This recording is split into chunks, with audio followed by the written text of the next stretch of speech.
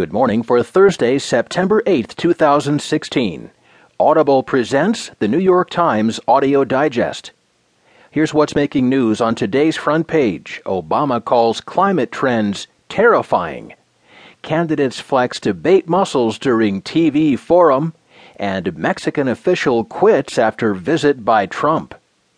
In today's national headlines, state told to start over as judge faults schools. Chicago plan to toughen police oversight is under fire, and filing accuses Texas of misleading voters without IDs. In today's business headlines, downfall of ITT was a long time coming. Subprime loans make a comeback for some investors, and why a chemical banned from soap is still in toothpaste. There will be more business stories, more national and world news, a roundup from the sports page, and guest New York Times columnist Elizabeth Warren. Now, as selected by the editors of the New York Times, here are the stories on today's front page. The top story, Obama calls climate trends terrifying. Written from Midway Atoll.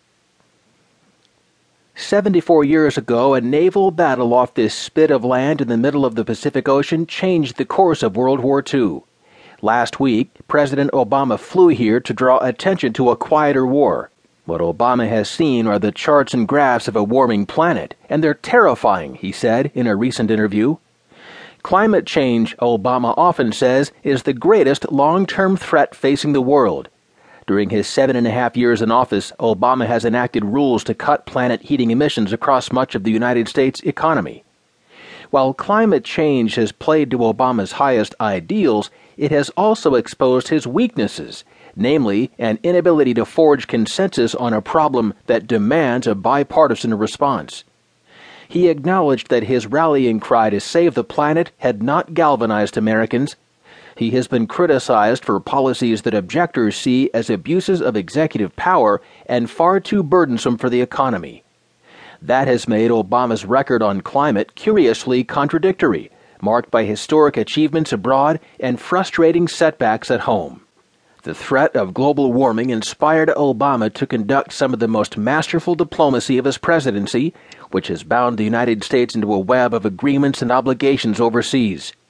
Yet, his determination to act alone inflamed his opponents, helped polarize the debate on climate change, and will carry a significant economic cost.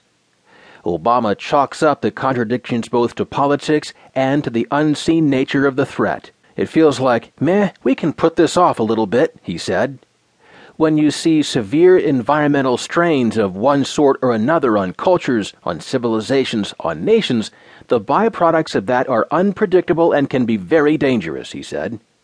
If the current projections, the current trend lines on a warming planet continue, it is certainly going to be enormously disruptive worldwide.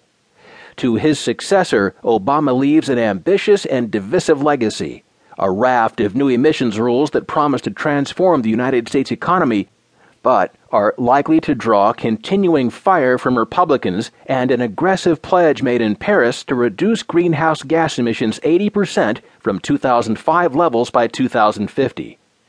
All of this, he acknowledges, could be undone at the ballot box. I think it's fair to say that if Donald Trump is elected, for example, you have a pretty big shift now with how the EPA operates, he said.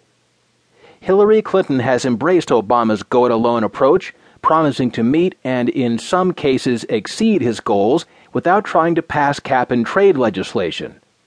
Bill Clinton will face the same partisan fire Obama has.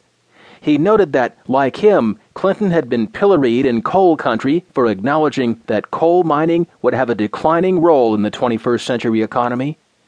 Obama's bet is that as his regulations get woven into the fabric of the economy, they will be harder for anyone to unwind.